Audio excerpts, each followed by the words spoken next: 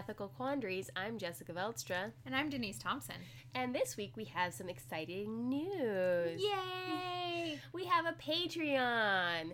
A Patreon is a way for kind of crowdfund our podcast. So it pays for the music, the website that hosts us. It pays for the pillows and blankets that we put over the computer so that you guys don't hear the buzzing sound.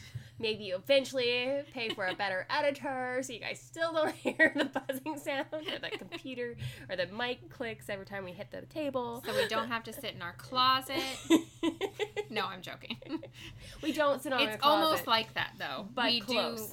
we do pad the room quite a bit. But, yeah, and it's for better equipment. Eventually, I'd like to buy a laptop so that we can take the show on the road, so to speak. Because we're world travelers. World travelers. And so that we can interview people across the globe. And there's also rewards for being a patron. $2, you get to suggest an idea for the show. At $5, you get to be a guest on the show. And at $10 per month, you just basically get your own show to run. You get to suggest the topic and be a guest. So you kind of get the mic. So please go. We do have 3 topics we won't discuss. Yes, we do. But we're not going to tell you guys what those are. You just have to wonder. And then figure it out through process of elimination. But yeah, so go to Patreon/Ethical Quandaries and go support us there. Thank you. But yeah, we wanted to give a shout out. We did have 2 patrons. Yeah. Patrons. Ready? Oh, this is going to be a good episode. And they're awesome. Yes. And the patrons this week are Angie and Janny. Yeah. So thank you guys. Thank you guys. We love you. So this week, we got a super exciting topic.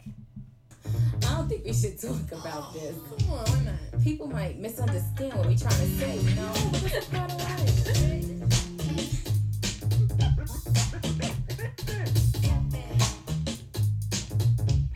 Come on, let's talk about sex, baby. Let's talk about you and me. Let's talk about all the good things and the bad things that may be. Let's talk about sex. Let's talk about sex. So this week, we're going to talk about Sex. actually the opposite. But that was fun anyways. We got you guys excited. We're going to talk about abstinence-only sex education. Boo. Okay, so we like gave I it was away. very excited about it. We gave away a little bit how we feel about this. We gave away a little bit about how we feel about this subject in our booze. But Jessica, of course, is going to lead us through with some statistics. Oh, they're not good. They're not good. No. Sex education got its start in the early 1900s. People were worried about STIs. So are you talking about like public sex Yeah. education, like more or less So a curriculum? before then, it was assumed that parents would talk to their children about sex, or that children would observe barn animals, apparently, and just glean. I don't think that's the best way to learn about sex, but apparently that was the assumption. Bad idea. But they would talk to their kids right before marriage, and that was the assumption that was happening. But when the Industrial Revolution hit, people were more in cities. They didn't have the barn animals to watch. I don't know why I can't say that word, barn animals. And they became You just like had rats and stray cats. Yeah. And apparently you can't learn much from that, although you think They're you learn nocturnal. a lot from rats. But anyway, and they were worried about STIs, which were a problem, especially in soldiers. STIs. Sexually Eyes. transmitted infections. Got it. Because they're called that I just now. wanted you to explain that to people. They're called that now instead of STDs because they're infections rather than necessarily diseases. Mhm. But Jessica's got all the new lingo down. oh, the lingo. And so people started teaching this in schools. It's always been a tad controversial. And It's a little more than a tad, I would say. And in the 1960s, The Christian Coalition came out against sexual education in schools, especially comprehensive sexual education. And then in the late 90s, early 2000s, the Bush era, there was a lot of funding towards abstinence-only education, where they'd only teach about abstinence, and that's basically it. And we'll talk about that. So it was the Just Say No of the drug wars. Well, no, it was the Just Say No of the sex education world. It's kind of like the drug war, which we know how that turned out. And then Obama, when he came in, he pulled back the funding for abstinence only, and now Trump's in, he's pushing forward the funding for abstinence only, so it kind of goes back and forth. But we're going to talk about our experience with it, what some downfalls may be, some pros maybe. What was your experience with sex education? With sex education? Yes. Oh my. So sex education for me started pretty early. I had older sisters, and I had one in particular that was extremely interested in letting me find out what she learned at school, and I am incredibly thankful for her. I mean, this was diagrams and me sitting on her floor and her explaining things and answering questions, which was really helpful to me because I never really felt super confused about things. There were some things about the male anatomy that I was confused about. And probably not as confused as me. Probably not. Well, I don't know. I mean, I was confused about the slang words. The slang words always didn't make sense to me, and so I was very confused about how that made sense with what I knew. I was always extremely interested in sex and in reproduction and what my body did and what was going on with that. And I feel like my mother was a public school nurse. Nice. So in middle school. So that's when they start introducing sex education. So fun for me. My first sex education class, my mother taught it. Oh, that's not awkward at all. No, not at all. I mean, it was pretty bland and pretty... Because it was junior high. Yeah, early junior high. So it was pretty bland. It was my first, like, sex education or, like, more body education. I had one class in 5th grade that was a little bit more about, like, your reproductive, like... system. What happens to your system, what you're gonna face. Right. In the next coming years as a woman. Or puberty, but they did kind of that puberty thing. That's what it was. Basically, I had a puberty talk. Yeah, but my first, like, kind of sex ed class was done by my mother. And then after my mom retired from the school district, she started working for the state. And one of the things she did with the state was well baby checkups and free birth control. Nice. I am sure that most people out there know it, but I'm going to do a little plug for the state of Alaska. They do give away free birth control. You can go in, and what we called it in high school was brown bagging. You just go pick up a brown bag, and you have all your birth control. I never knew that, like, an abstinence only was the only education. I knew that was something that was really pushed in my spiritual life, in my church experience, at youth groups, at church events with youth, like statewide stuff. I mean, if sex ever came up, it was always like, well, you're not, just don't have it. We grew up in that because we're older than probably most people listening and producing podcasts, but we grew up... don't sell us short. Don't tell people our age. We grew up in the 90s-ish era, and so it was big on the purity culture back then. It was very big. And I'm sure we're going to do a whole nother podcast on that. So yes, there was a lot of promise rings, a lot of signing contracts, a lot of daddy-daughter. It was the Josh Harris era. Yeah. And I was a little bit too old for the Josh Harris thing. Weirdly enough, I came on the end of it. You were only 1 year older than I was, but I got it in my senior year. But I graduated a year before you. And I think it came out maybe in 90. I was married when it came out. So to me, it wasn't relevant. Yeah, so... And what we're talking about here is that Josh Harris, he was 21 when he wrote a book called I Kissed Dating Goodbye, which really basically pushed the idea of no dating, only courting, and only courting when you're ready to get married, and no physical contact until you're married, and that includes kissing and oftentimes holding hands. Yes. So I didn't experience that extreme of him, which, by the way, he has come back in the last couple years, and he has apologized for writing that book. So hats off to him, because that takes a lot of guts to say, I was a 21-year-old kid when I wrote a book, and an entire movement came from it. So. And it was pushed on by a lot of adults who should have definitely known better, because he was only 21 at the time, but it was pushed by a lot of adults who were a lot older than him. So I missed that. But I mean, I did get the just say no. I was completely prepared to be that kid. I knew all about sex education and still was completely prepared and feel like waiting till marriage was right for me. And did in high school, in your high school though, they didn't do abstinence only at all? No, we had health class. You had health was required for freshmen. Yeah. And we had a sex ed course in health, and we did talk about sexually transmitted diseases. We did talk about birth control. We talked about cycles, and the boys were in the room with the girls.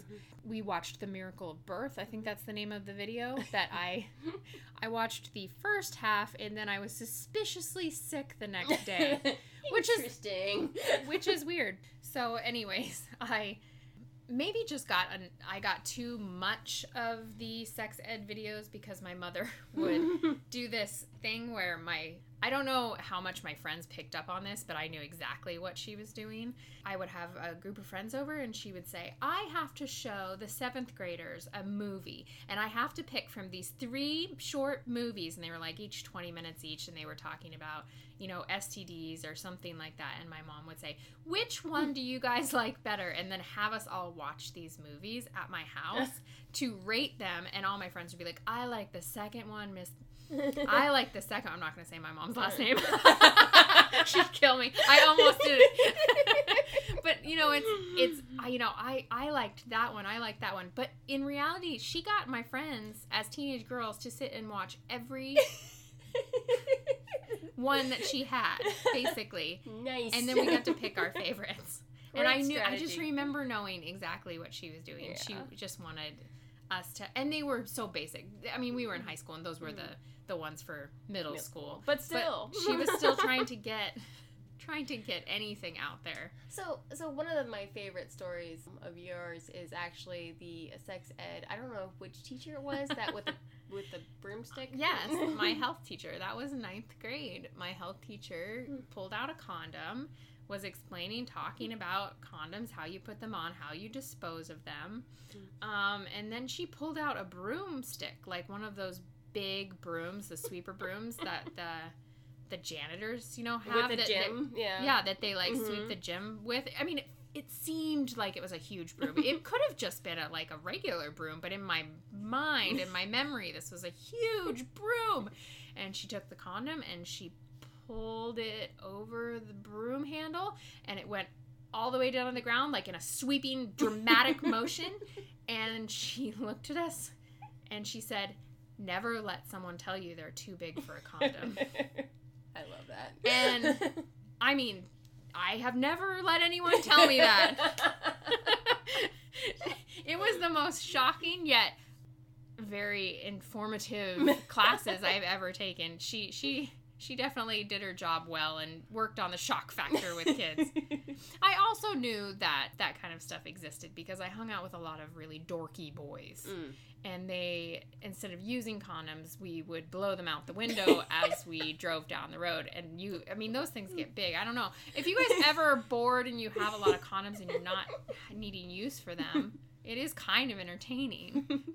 Put them outside the car you window. You hold them outside the car window, and when the air catches them, they expand to be so huge, and then they wave in the wind, and it's entertaining. Yes. So I was really cool. Awesome. By the way, when I was a kid. No, you said that like you believe me. I was joking. I was not cool. Says the cheerleader with all the friends in the popular group. No, oh no. Anyway. You're going to cut that out. I'm going to cut that out. I actually had a very interesting experience because I had two kind of experiences. One was my own, and I went to a Christian school, and we had a chapter in the book on human reproduction, and basically it was more like penis goes into vagina, sperm happens, sperm travels, and fertilizes the egg. What happens and next? then it was talking about more like the gestation period. It was very basic on what happens with the life cycle. And was it drawn in stick figures? No, it was. They actually good. had really pretty ultrasounds in there because nice. they were talking more about fetus being life and what those stages of the fetus were. And so, I mean, it was a pretty picture, but they didn't talk anything about sex because I went to a Christian school. We were told that our parents should teach us about sex. They just more taught us about reproduction, about that kind of the stages. And we actually asked our teacher if we were in a combined grade, and the senior girls, there was 3 of us, and then there was a couple junior girls who were pretty mature for high schoolers. And then there was a bunch of junior boys who were definitely not mature. And we asked the science teacher if we could please skip this chapter because we did not want to be in the same room as them as we go over this information because it was and he's like, yes, as long as you go home and read it. And we're like, okay, cool, we'll go home and read it. We read it. It was fine. And it was accurate. And so I was like, okay, that's good and well. And then I went to college. I dropped out of my minor in art because the teacher was insane, and I decided instead to go. My advisor told me to try women's studies, and so I did, which was an excellent idea. It was one of the best things I've ever done, and one of the women's studies classes that I could take was female biology, which is one of the best classes I've ever taken, and we learned all about reproduction, sex, birth control, everything in great detail.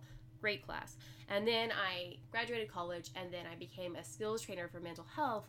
And so I was in classes as a skills trainer for kids who were having some mental health issues, and so you would guide them along throughout their day. With that, I was in sex ed classes during the abstinence only period. As an adult.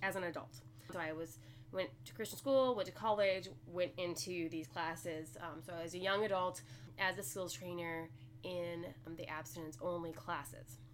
In public high school? It was public junior high and public high school.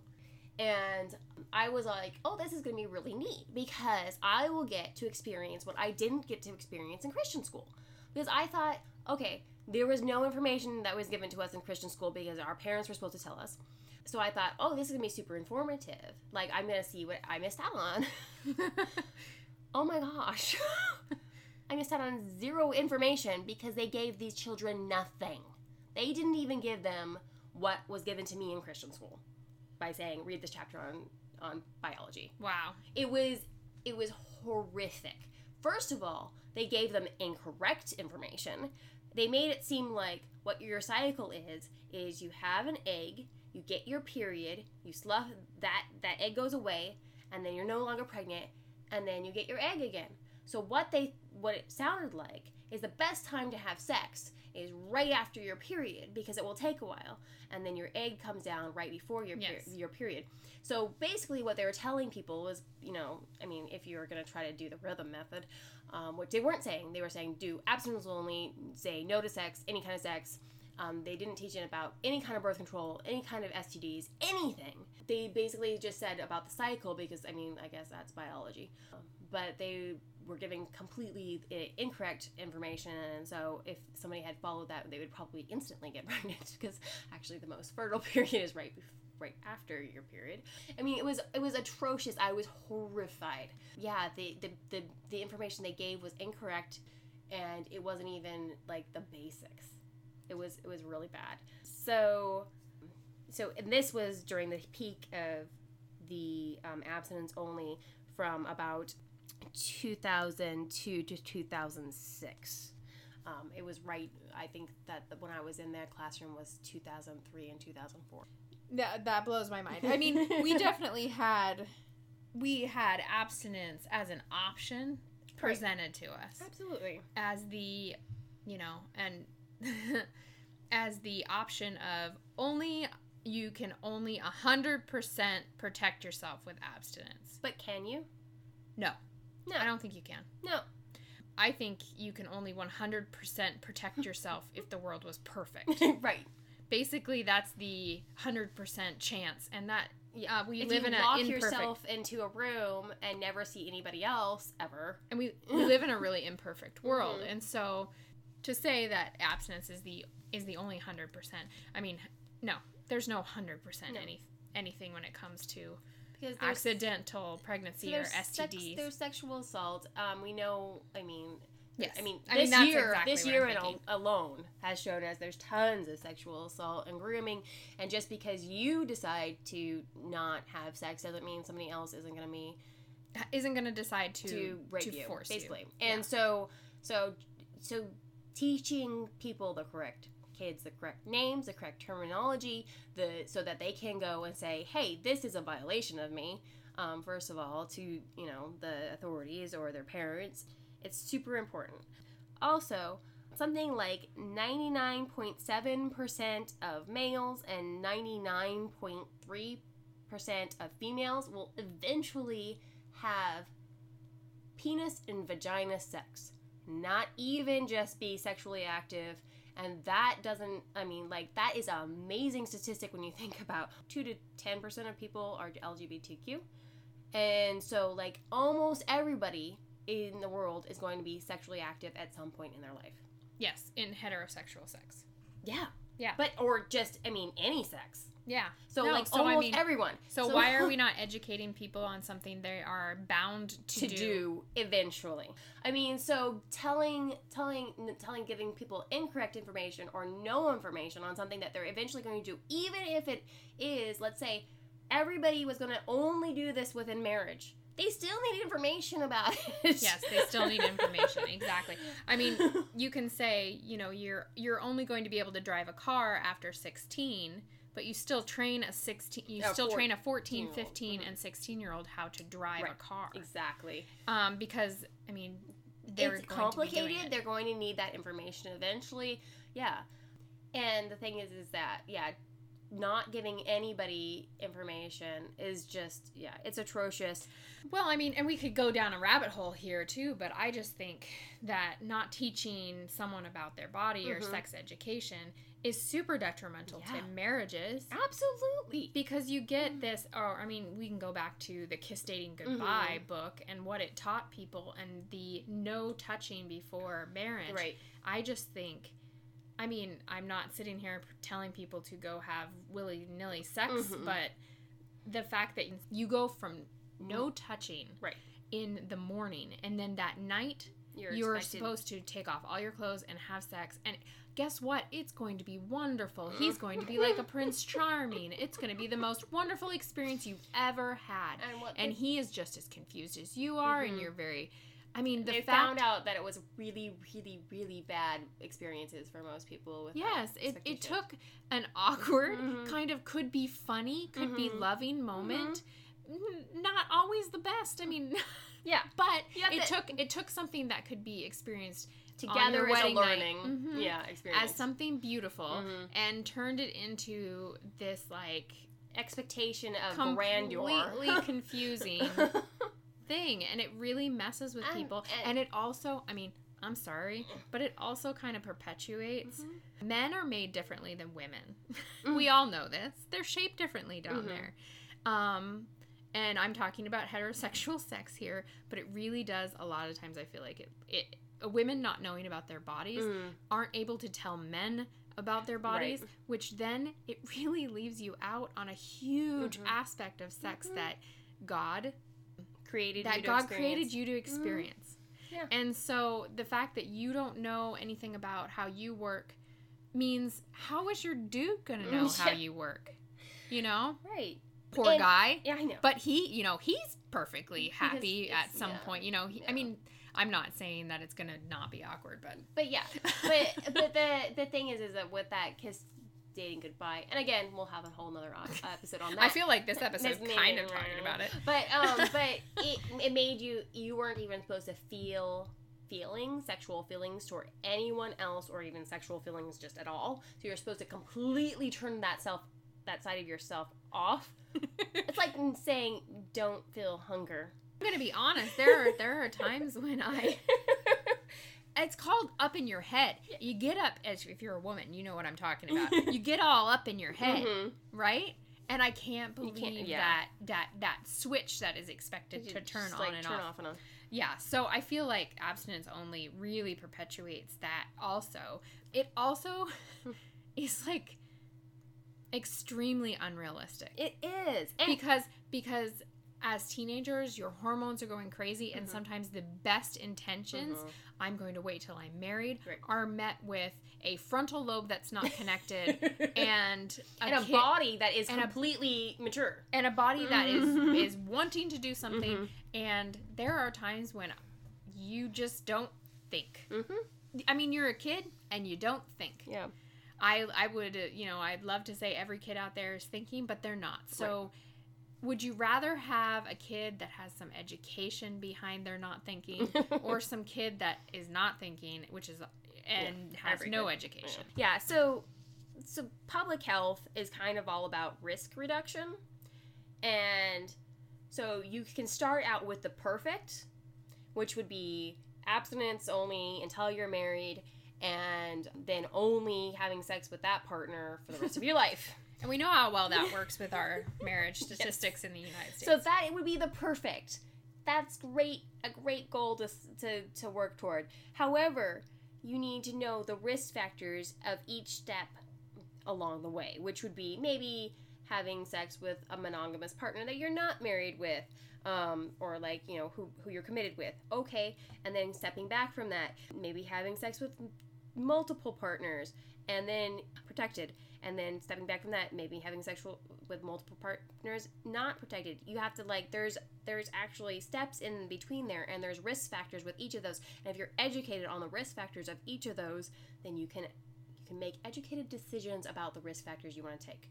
Just like, yes, it'd be perfect to eat all vegetables and like some perfect protein and super low fat, and you're exercising exactly the right amount of time per day and have a super balanced lifestyle, but none of us achieve that perfection. So you need to know the risk factors, and okay, here's what the risk factors are if you eat, some red meat, and here's the risk factors if you don't exercise every day and exercise 3 times a day, and here's the risk factors if you eat nothing but lard and sit on your butt all day. There's just risk factors, and try to mitigate those risks and make it. And you have educated decisions. All of the information to make the decisions for yourself. Right. And I think that in this abstinence-only education is when that idea of perfection is the enemy of the good. It's kind of a perfect example, except for it's not even perfect because people are going to need to know this information when they're married too. And that would be the perfect thing. I mean, not giving them any information, even in a marriage situation. I mean, consent. So you don't feel like information is a license to perform that. Actually, it shows in studies that comprehensive sex education, which is including birth control, including STDs and STIs, and including things like consent, which is super important, relationship factors, trust, all of that information. You give them everything, it actually increases the age of onset of sex. So the more information you give a kid, they'll be older when they first have sex. Yes. Abstinence only does not. In fact, the one thing that it does do is it makes them have sex at the same amount of age as anybody else. So 0 education, it's exactly the same. And what it does do is that they're more likely to have not safe sex the first time. Yes. Because they're not prepared, they're not educated, they're not expecting to have sex, and so when they do, they don't have anything. Yeah, and they're not going to go to the store and get something because they've been shamed. Well, yeah, you don't want. I mean, and you live in a small town, that's really even worse. Right. And so they've been shamed. And shame is not a deterrent of bad behavior. In fact, it actually can increase bad behavior. Well, because you already feel bad about yourself, so you might as well just do the bad stuff. If you get shamed, oh, you shouldn't drink Diet Coke. That's really bad for you, don't you know? And they're going to be like, damn it, I'm going to drink my Diet Coke. Well, especially when you're a teenager, because... Yeah, because frontal lobe. But also, like, even when you're an adult, if you get, like, super shamed, you're just going to feel crappy about yourself. You're not going to change your behavior. The way to change behavior is to give people information and power and tools. And opportunities. Yeah. So you give a child an opportunity to say no, you give someone an opportunity to say no in an educated way, and they're going to feel so much more empowered. Because when you have no education, when someone is approached and says, well, why not? Do this, and you want to do this, like, well, I don't have any I don't know the reasons. You're just not, it's no. There's no other reason behind it. It's just, you're not supposed to until marriage. Well, what's the reason? Right.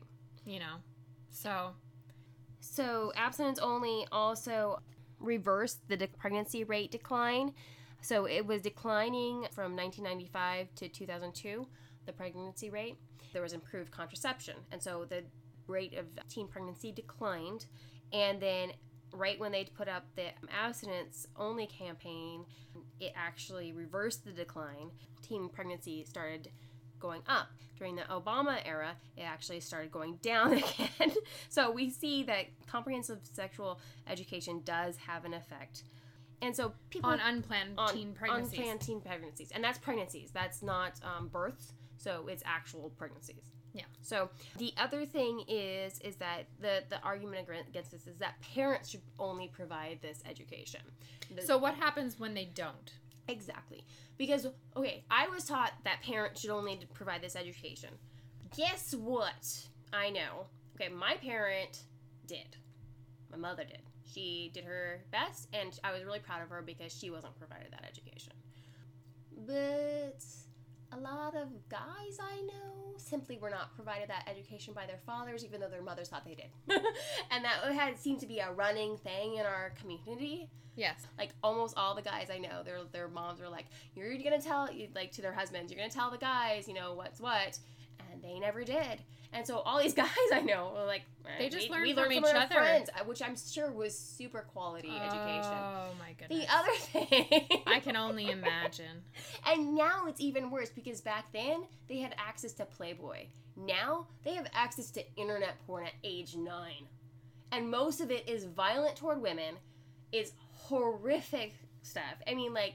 Well, yeah. I would hope that your 9-year-old isn't available to have access to porn, but they do. Age of seeing it because they're sad. Getting it from their friends. There's iPhones. There's, you know... So when they're not educated, that is their view of sex. And how twisted is that person going to view sex in their life? So, and you guys can say, not my kids, not my kids, not my kids, all up and down, but I'm sorry. It's average. It's an average age of seeing internet porn now. Yes. So, yeah, and every if you talk to your guy friends, see how they learn about sex. I mean, almost all of them, I know, learned about it on the playground with friends, and their first exposure was through something like Playboy. Yes. Which is super tame compared to what the kids are exposed to today. Yeah, exactly. I mean, my sex education wasn't perfect because, again, I learned a lot of things when I was 16, apparently, because I was very confused during the whole Monica Lewinsky Clinton thing. So confused. And I was just horrified because I knew exactly what they were doing with that cigar. You were that married. Cigar case.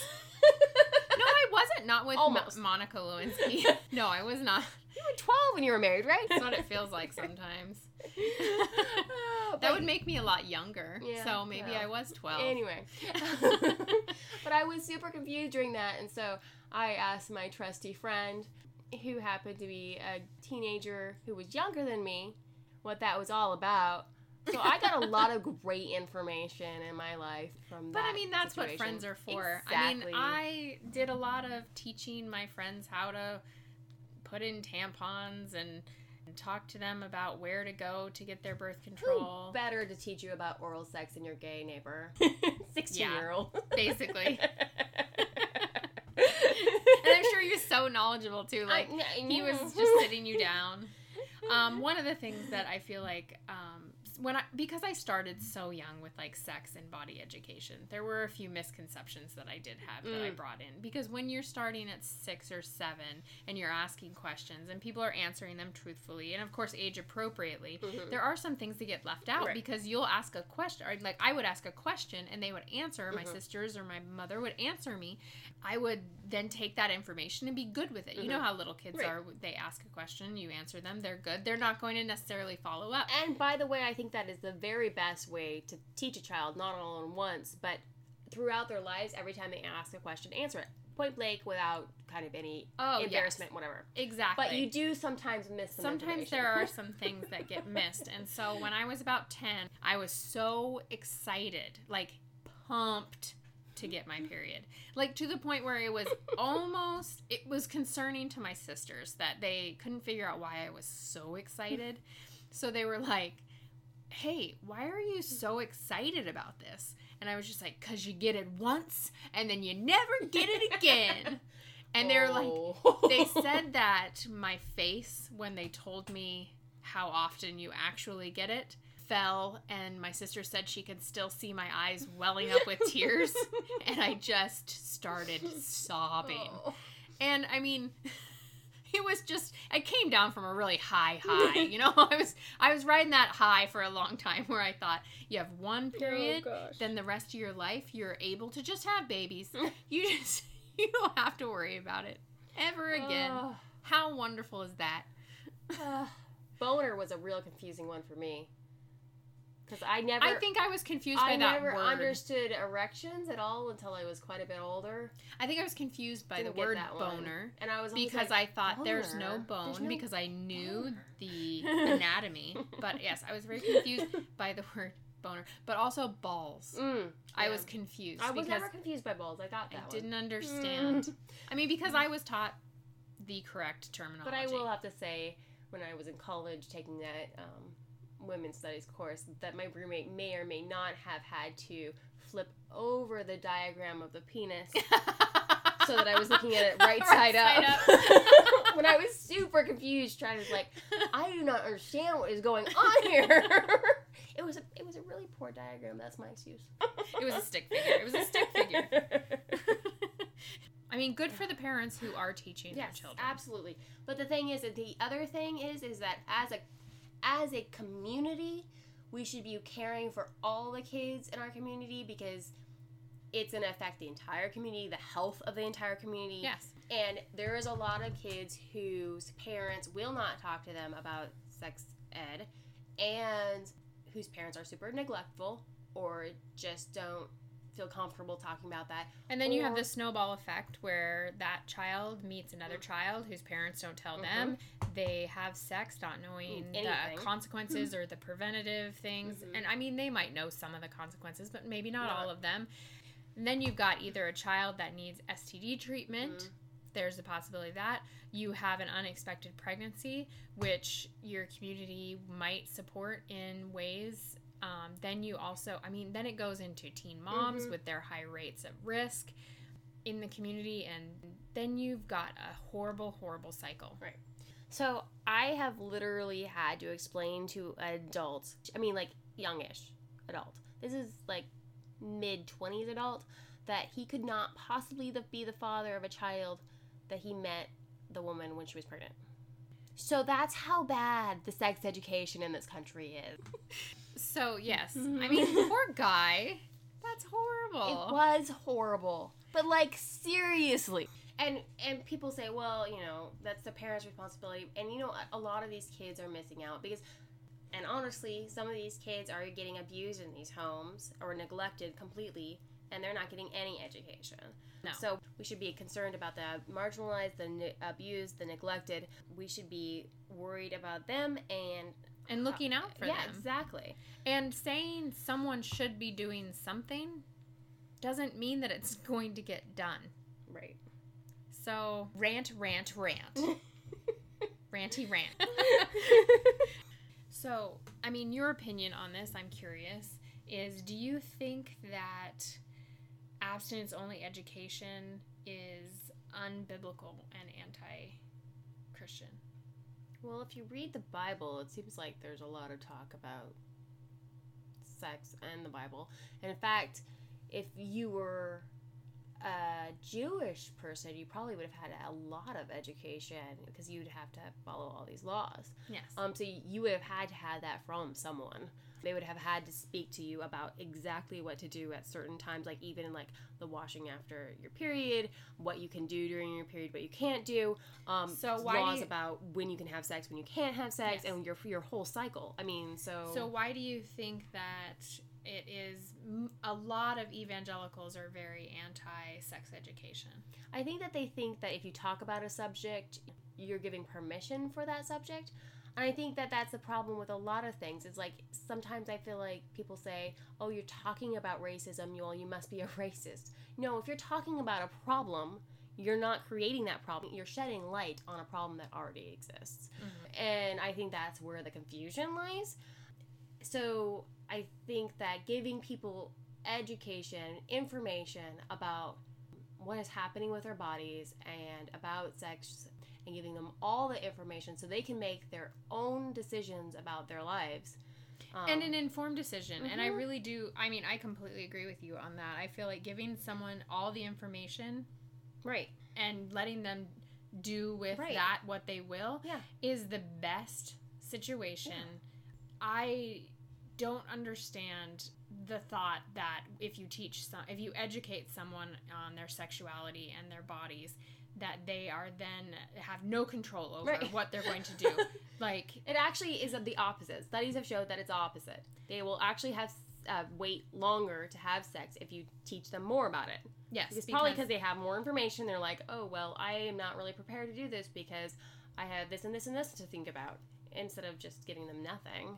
yes. And they're like, well, I feel like having it. I mean, we did talk about there is sometimes these urges that feel uncontrollable. Mm-hmm. Sometimes you just need a reason, and the Mm-hmm. reason can't just be no. Right. You have to have your own reasons for things. And, yeah. And I feel like giving people an education, and like public schools are supposed to be educating people without religion tied into it. So you're not supposed to be like looking at your value system here, but just giving them the biology of it, Yes. all of the biology of it, and then talking about consent, which is a law thing. It's Mhm. also the law of the land. So that's not a value. I mean, it is a value thing, and that's a value that we should hold, but it's also with the law. So teaching them those two things, just biology and about consent, I think that is a huge amount of information, And I that really think they can put their own spirituality Yes. in that and figure out what their values are, their own religion, what that is important to them, and make their own minds up about And that. I really think parents, we talk about parents should be Mhm. teaching kids, not only teaching that along with the school system. Mm-hmm. Don't just leave it up to the school to teach your kids. You also teach your kids, but really talk about the emotional aspect Mhm. too. And I feel like that's where parents can really do some great things with their Mhm. kids and talk about the emotional aspect that comes with sex, Mhm. what it entails, because it really is an emotional act. Yeah. Not only just a physical act. And remember that your kids, don't just tell them to say no. Tell them about how to say yes. How to say yes appropriately. You know, if your values are to wait till marriage, then that's great. But then they need to know all the things that they need to know when they do say yes. About watching their partner for cues, about listening to their partner, about backing off if their partner is uncomfortable, about going slow, all of that stuff that they're going to need to know. They're going to need to know it at some point. You got to tell them. Because if you don't tell them, they are going to Mhm. find it out, and it might not be the Either- value system that you're Right. that you're wanting to instill in your children. Exactly. So, I don't know. Do you feel like we judged the heck out of that? I think we judged the heck out of that. So we are now going to talk about our ethical product. Which is Preserve. And we bought their adult toothbrushes. Or I bought everyone an adult toothbrush. Because she kind of dumped all of her toothbrushes all over the bathroom floor. It was one of those times that was appropriate for swearing. Yeah, I think you did swear. I dumped everyone except for mine on the floor of the bathroom. Interesting. And I think that was a passive-aggressive little move there. I did think about not telling anyone because, I mean, they wouldn't know. I would just rinse them off and then put them back in the holder, right? But I ended up going to a local store on the peninsula and buying a Preserve toothbrush. And what's so cool about Preserve is their toothbrushes are made with 100% recycled yogurt cups. Nice. Yeah. So all those yogurt cups that are wasted, it is made with 100% yogurt cups. Nice. It's made in the USA. It's BPA free.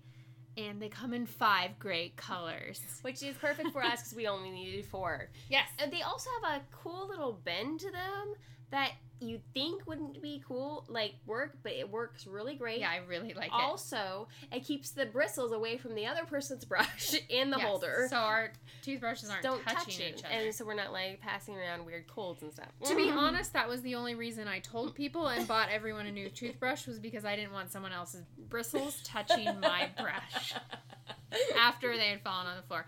It's not out of concern for people that I bought this. It was purely selfish motivation. Yeah, we like them. I like them a lot. They're perfect. And they're a good price. Mm-hmm. And you can buy them anywhere. You can even buy them at Walmart. Nice. So they are also a bee company, just like Badger was last week. So they're certified bee. See, I am learning all sorts of new things about bee companies. Yes. Yeah, Preserve. So, thank you for joining us here at Ethical Quandaries, a podcast where we have a lot of questions, but no answers. And we're judging you anyway. Technical support and photography by Tip Kingsley. Consultation by Mid-Toker. Production music by EpidemicSound.com. Editing by me, Jessica Velstra. If you have an ethical quandary or a comment, you can email us at ethicalquandaries@outlook.com. And check us out on Facebook, Instagram, and Twitter. Remember, if you enjoy the show, please rate, review, and subscribe. And become a patron on Patreon. Yes. Thank you. Thank you. Bye.